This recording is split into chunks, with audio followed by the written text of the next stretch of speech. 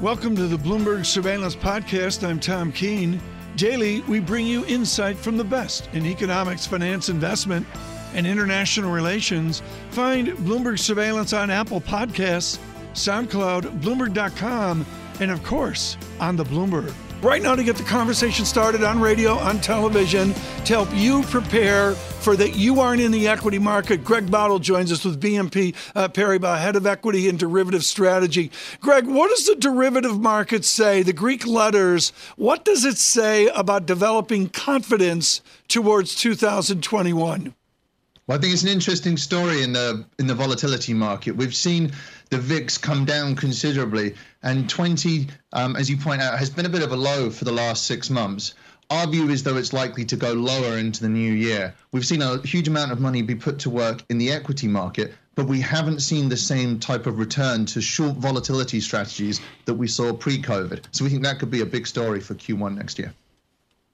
We get some notes whenever a guest comes on the programme, and the guest quite kindly sends over their thoughts, and I'm looking at these notes right now. Jonathan Ferro laughed at me the last time I was on for my quote, more biased than sellers are likely to drive the market. Since then, we have seen massive inflows into US equities. Wasn't doubting you, Greg. Wasn't doubting you. Just thought the line was a bit cliche. You expected more inflows, Greg?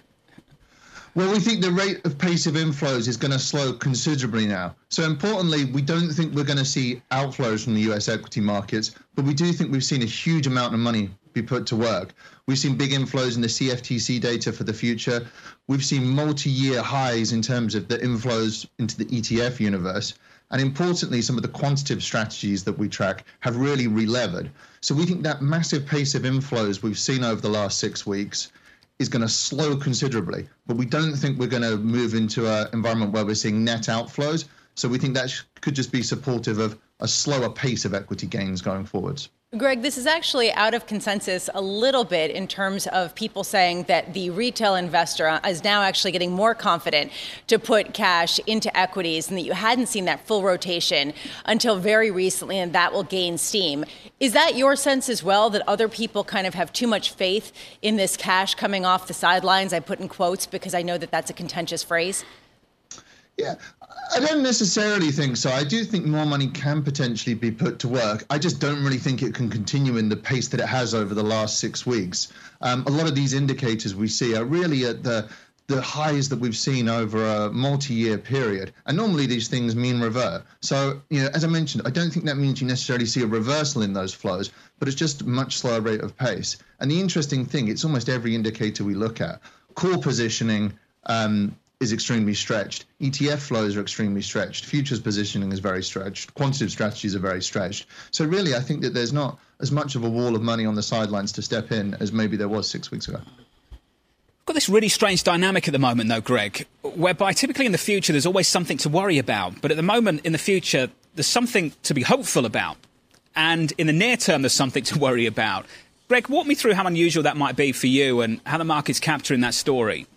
Yeah, I think equity strategists often talk about it in terms of climbing the wall of worry, and that one of the reasons to be optimistic about equities is when everybody else is worried. And when you can get past those events, potentially that can drive a bullish catalyst for markets. I think when we look to next year, one of the things that we are probably a little bit concerned about is that our view that we're going to see a cyclical reopening in the economy, the market will perform well, value will outperform growth, is probably something of a consensus call now. So that's probably one of the key risks. But I do think those drivers are very strong, and I do think that can play out next year. Greg Boutle, there's gamma, acceleration, convexity, whatever word you want to use for it. It's that acceleration, folks, within markets. The ambiguity of gamma, is it good for our viewers and listeners or not? If we get an acceleration of good news or a continued acceleration, is that good? Does it matter about gamma right now? Well, I think when we look at the options market, the thing that we see is the VIX is often used as a barometer of fear. And one of the things that we haven't seen is a return to the pre-February, pre-March levels of volatility. We think we could see a new volatility regime in Q1 next year where the VIX breaks through 20, doesn't go back to low teens levels, but does trade in the mid-teens, high teens levels. And that could see some of the short volatility strategies really start to put money to work again. What that typically does is have a self-reinforcing impact of depressing volatility in equity markets. And that's generally a positive thing for risky assets. So, Greg, just to sort of tie this all together, you seem with consensus in terms of the positivity, but perhaps not with some of your colleagues who anticipate some pretty big gains next year. What are you looking for in terms of the potential returns on the S&P and where you expect the biggest gains? So we think that there could be single-digit gains on the S&P. We think we're going to see really strong earnings growth. That's going to be offset somewhat by some multiple compression. So we think we can get mid to high single-digit gains from the broader equity market. In terms of rotation, I already said that we like the value versus growth story, but we do think it's a somewhat kind of consensus view. Where we differentiate ourselves on that view is we think the value sectors that have led the value resurgence in the last 6 weeks, energy and financials, we don't think are going to be the sectors that are going to drive the value resurgence next week. I think the banks in particular are at risk of being a value trap next year, given the rate environment that we still find ourselves in. Greg, great final thought to leave it on. Thanks for everything this year. Enjoy the sparring. Greg Boutle of BNP Paribas. Thank you, sir. Thank you very much. Jeremy Stretch joining now with CIBC on this historic moment. Jeremy, there has always been a distinctive feel to Switzerland. There has always been the pressure of the gnomes of Zurich and their nation that they have to protect themselves from the wall of money coming in that would form outright deflation. Is this an unfair statement of manipulation to Zurich and the people of Switzerland? Well, of course, this particular issue has been brewing for some time, and clearly the Swiss were very mindful of that, and indeed the SNB have increased their visibility vis-a-vis their intervention in order to try and placate the U.S. Treasury. So in a sense, they were kind of anticipating this risk would come, and as you correctly say, the Swiss are often recipients of a wall of money when there are periods and episodes of uncertainty. But what the SNB have been attempting to achieve is to maintain currency competitiveness with their primary trading partner, and that is, of course, Germany, and also to limit disinflationary or deflationary tendencies. And it is very much the case that they've been utilizing the policy of the currency as a means or a mechanism to do that, other than perhaps following some of the other benchmarks that we've seen from other global central banks in terms of asset purchases. So it's in a sense the SNB have been pursuing a very different policy, which has ended up with them getting into the crosshairs of the U.S. Treasury. I'm not sure necessarily it's the Treasury sort of doctrine is going to really sort of change the dynamic for the SNB. And of course, it's very interesting that the report has come out today when the SNB will be making their latest policy decision tomorrow. So, and one would expect them to continue to argue that the Swiss franc is still highly valued, and they will continue to intervene. So, it's very much the case that the two sides are, I think, highlighting the sort of differential positions, but I'm not sure necessarily it's going to change the game that much. The SNB says it doesn't engage in currency manipulation. They also say they're willing to intervene more strongly in the FX market. These two words are important, Jeremy: manipulation and intervention. And I want to sit on that just for a moment. I was lucky enough to spend a lot of time in Switzerland to visit the Swiss National Bank. I was in the meetings. I would sit there and talk to President Jordan after the meetings as well. And he would often talk about intervening in the FX market. He wasn't shy about it. But manipulation is a different word. Jeremy, is that just a technicality, or is that important? I think it is important because, of course, manipulation implies a degree of sort of almost malevolence, i.e. trying to gain an implicit advantage at the expense of your competitor or your counterpart. And that is always seen as a very retrograde step. But I think in the context of the SNB and other parties who are aiming to intervene to try and maintain economic stability or to maintain, as I say, a degree of competitiveness vis-a-vis trading partners, then there is a different interpretation. So I think there is a material difference between intervention and manipulation. And I think the question is whether the U.S. Treasury are prepared to accept that differential when it comes to those negotiations going forward. But clearly the SNB do meet the criteria as laid out by the U.S. Treasury in terms of being labelled a manipulator. But as I say, I think it's not a malevolent process that the Swiss are embarking upon, and I think that's an important distinction. Jeremy, other than name calling, does this have any significance for actual trading action? I think probably not. This report is one that we've often wait for and get excited about, but then when it comes, we debate it and discuss it for a few minutes, and then we move on to other issues. And I think in the context of what you've been discussing in the course of the last half an hour, I think there are other much bigger fish to fry in terms of the torturous discussions regarding the stimulus process in the U.S. and other broader dynamics in terms of the COVID response mechanism. So I'm not sure necessarily this report in itself really adds too much to the narrative. As I say, the timing is interesting in view of the S&B decision tomorrow, but I think it's one which we will move on from relatively quickly. And of course, the U.S. Treasury Secretary is tasked with the negotiating with the counterparts, but of course that U.S. Treasury Secretary will be also changing relatively quickly. So I think the mood music or the nature of the news cycle will move on very quickly. The other issue, of course, is that the Swiss just haven't been that successful at this since early 2015, addressing the FX market. Jeremy, great to catch up, sir. Jeremy Stretch of CIBC. Patient this morning, Michelle Meyer of Bank of America. Michelle, thank you so much for waiting for this moment. Are we in recession? I look at the ECO screen that McKee tells me to bring up. Negative revision in retail, grim retail. Can you call NBER recession? Certainly not. I think what we're seeing is a bit of a payback after exceptionally strong growth in retail spend and in goods spending in general over the last several months. And remember also in November, this is going to get a little wonky, but the seasonal factors tend to be very large. When you're looking at month-over-month changes for retail sales on a seasonally adjusted basis, you have to account for the fact that you typically have these really large seasonal adjustments in November and December as a result of the holiday season. And this is not a normal environment, far from it. So the way people are spending, the timing of that spend has really shifted, which is probably making these kind of month-over-month comparisons that much more difficult right now. That much more difficult, meaning that perhaps it paints a worse picture than is actually the case. Is that what you're saying here, Michelle?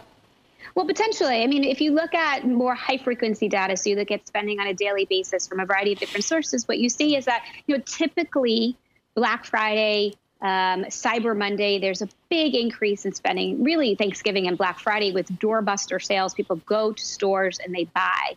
That didn't happen this year as a result of COVID. So you don't have that in-person thrust of sales around a 2 to 3 day period, which historically, when you seasonally adjust the data, you're looking for that type of increase, particularly things like clothing and department stores, as Mike just mentioned. So yes, I think it's right that there was a weakening this month relative, particularly to what you typically see in a holiday season. But again, part of that reflects these seasonal adjustments, and part of it reflects the fact that there was so much momentum heading into this period that some softening, isn't that surprising. Are you ready to pencil in a negative print for payrolls for December, Michelle? I don't think the data is quite pointing to that yet. We have to continue to monitor claims. I mean, the claims data has looked weaker, realizing, again, the noise in the weekly data, but there has been some concerning signs for claims. Some of the other high-frequency data points that we monitor, so survey data, we monitor data on small businesses from Homebase and the like. It's so some softening, but certainly not a collapse. So I think it's very likely that relative to even the November weakening for jobs, we will see further softening in December, but it's not obvious yet that it will be a negative print. We have to just wait and see what the rest of the data shows up. Well, let's think about lessons learned over the last couple of months then, Michelle, and try and apply them to Q1, Q2 next year. The tailwind is obvious. The vaccinations have started. The headwinds are obvious. New York could be locked down within weeks. We're seeing the same thing in California and elsewhere across the United States. We've kind of got a case study on how this economy responds going into lockdown and coming back out, Michelle. What have you learned about that, and how are you applying that thinking to early next year? Sure. So it's a big deal. I mean, we shouldn't overlook the near-term challenges for the economies, which, again, the data is showing. And I think a lot of it does reflect the fact that the rise in COVID cases has been significant, and the responses from governments have been significant in terms of the restrictions. And that's playing, and that's making, it's an impact in the data. But it's very, very different than in the spring. In the spring, when we had lockdowns, there was an extreme collapse of economic activity. This time around, there's a greater ability to navigate these restrictions. People can move back to a more virtual workforce. They can shift back to buying more online. There's a more dynamic economy, which I think is helping to buffer some of the pain. It doesn't stop it. There still is a softening, and we're only looking for 1% GDP growth in Q1. So we're forecasting this moderation in growth. But it's very different this time around in terms of those restrictions than it was back in the spring, given how the economy has been able to navigate it. If you're just joining us on Bloomberg Radio, on Bloomberg Television, Michelle Meyer of Bank of America Securities, head of all of U.S. economics. She'll continue with us. We're following not 3, but now 4 stories. Let me get to the quick one. Bitcoin over $20,000. Extraordinary. It has been a moonshot. We'll have some more on that through the day as well. We have stimulus in Washington. We're going to have that on in a moment here. We're looking at retail sales with Michelle Myers and, of course, currency manipulation by Vietnam and Switzerland. What you need to know is yields are set higher here this morning with futures up 6, Dow futures up a fractional 14. Michelle Meyer, the oddity here are these huge swings of March. The huge recovery bounce, and some of the vectors here right now are a little bit uncertain. How does stimulus presumed affect your world? How does stimulus affect retail sales?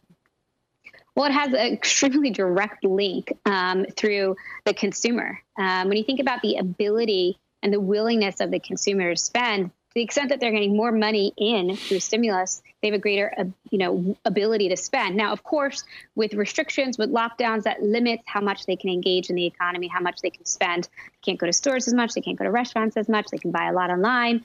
So it changes the composition of spend. But if stimulus is coming in, if funds are coming in, that supports the purchasing power of the consumer. And that was extremely clear back in the middle of April when stimulus funds first started to be distributed. Even with the economy still largely in lockdown, we saw consumer spending turn around as people went out and started to spend those stimulus funds. And then once the economy reopened, it unleashed quite a lot of spending. So it was much more extreme turns back in the spring from, economy that was essentially shut down to one that was, brought back to life very, very quickly and very, very abruptly in some ways because of that stimulus and because of the reopening. The turnaround this time is going to be much, much more modest, despite restrictions being put in place as a result of the COVID rise.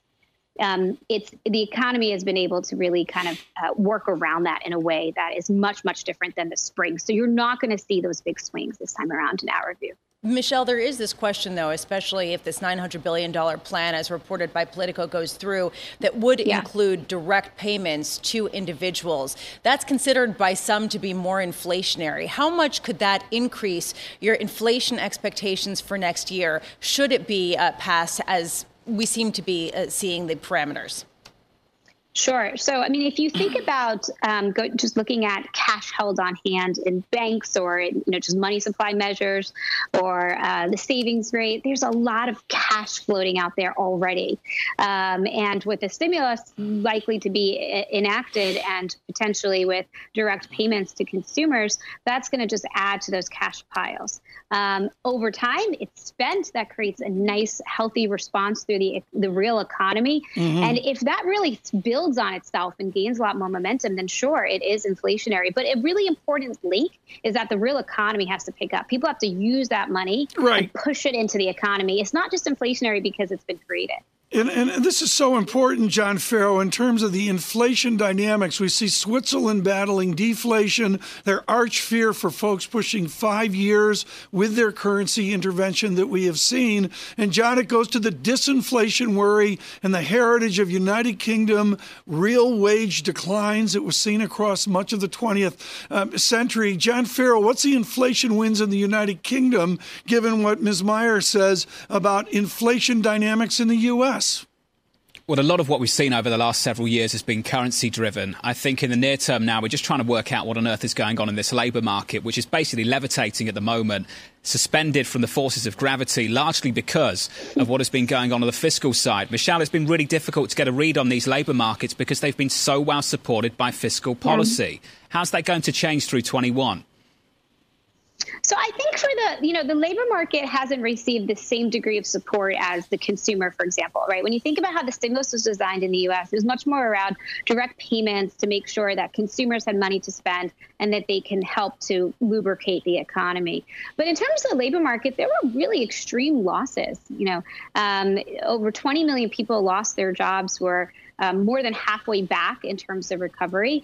And a lot of sectors are fully recovered, but there's a lot that aren't. A lot of the services, leisure, hospitality, workers that were employed prior to COVID are still out of work, going on almost a year that they will have not had employment. So, there's still a lot of healing that has to be done for the labor market. And I think where stimulus plays a role is actually it creates a bit of a gap between income, which is elevated, and job creation, which is still at levels that are pretty low and pretty recessionary.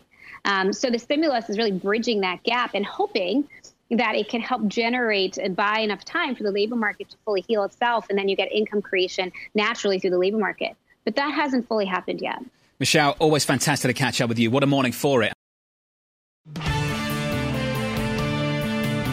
Right now, on the pandemic, and we've really taken pride of a cross-section globally of physicians and surgeons looking at the medicine. And of course, the medicine now is to deploy the vaccine. Katherine Baumgarten is with Oschner of Louisiana, Director of Infection Control and Prevention, and joins us about the real world of getting the vaccine out. Dr. Baumgarten, I know you and Dr. Kemmerly down there are on speaking terms, but there's got to be a lot of stresses about actually getting the vaccine out. What have you learned? What is the critical stress of moving the vaccine forward? Is it nothing more than the temperature of the shots?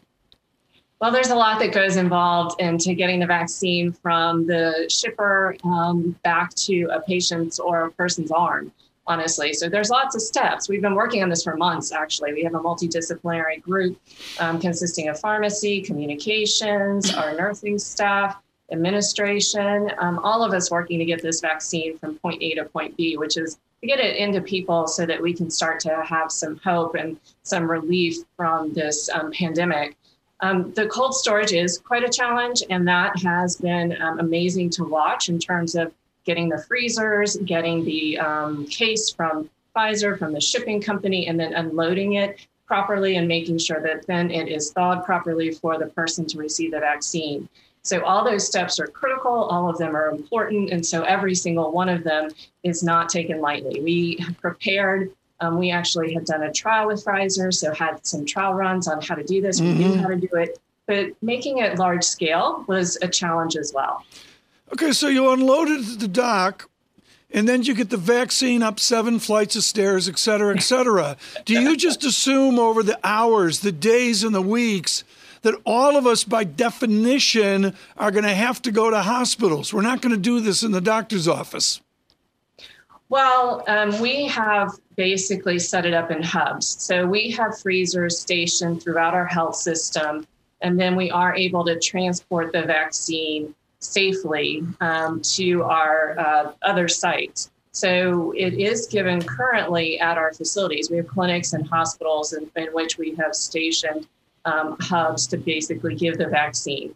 The good news, though, is that Moderna does not require such as precise cold storage criteria. So in Louisiana, at least, they are talking about distributing the Moderna to places where might not have these cold storage capabilities or these freezers. So there is a plan in place. If that vaccine does get FDA approval later this week, then that will be an option for maybe those areas that don't have the deep freezers that we do. Dr. Baumgarten, the news is great. We're all so excited to think about the bridge to the other side and getting to the other side where we don't have to wear masks, et cetera. Just on a qualitative level, based on how it's being rolled out right now, based on the willingness of the people you work with and perhaps even your patients to get inoculated, what is your sense of how this is going and the speed of which we will reach some sort of critical mass immunization? Well, if our institution is any indication of what's happening, it has been incredible. All of our healthcare workers are prioritized, especially those that are working with COVID patients on our COVID units. We have dedicated COVID units here and those that are working in the front line, such as in our emergency rooms and urgent cares. And everybody has really been so excited about this vaccine. It really gives us a sense of hope.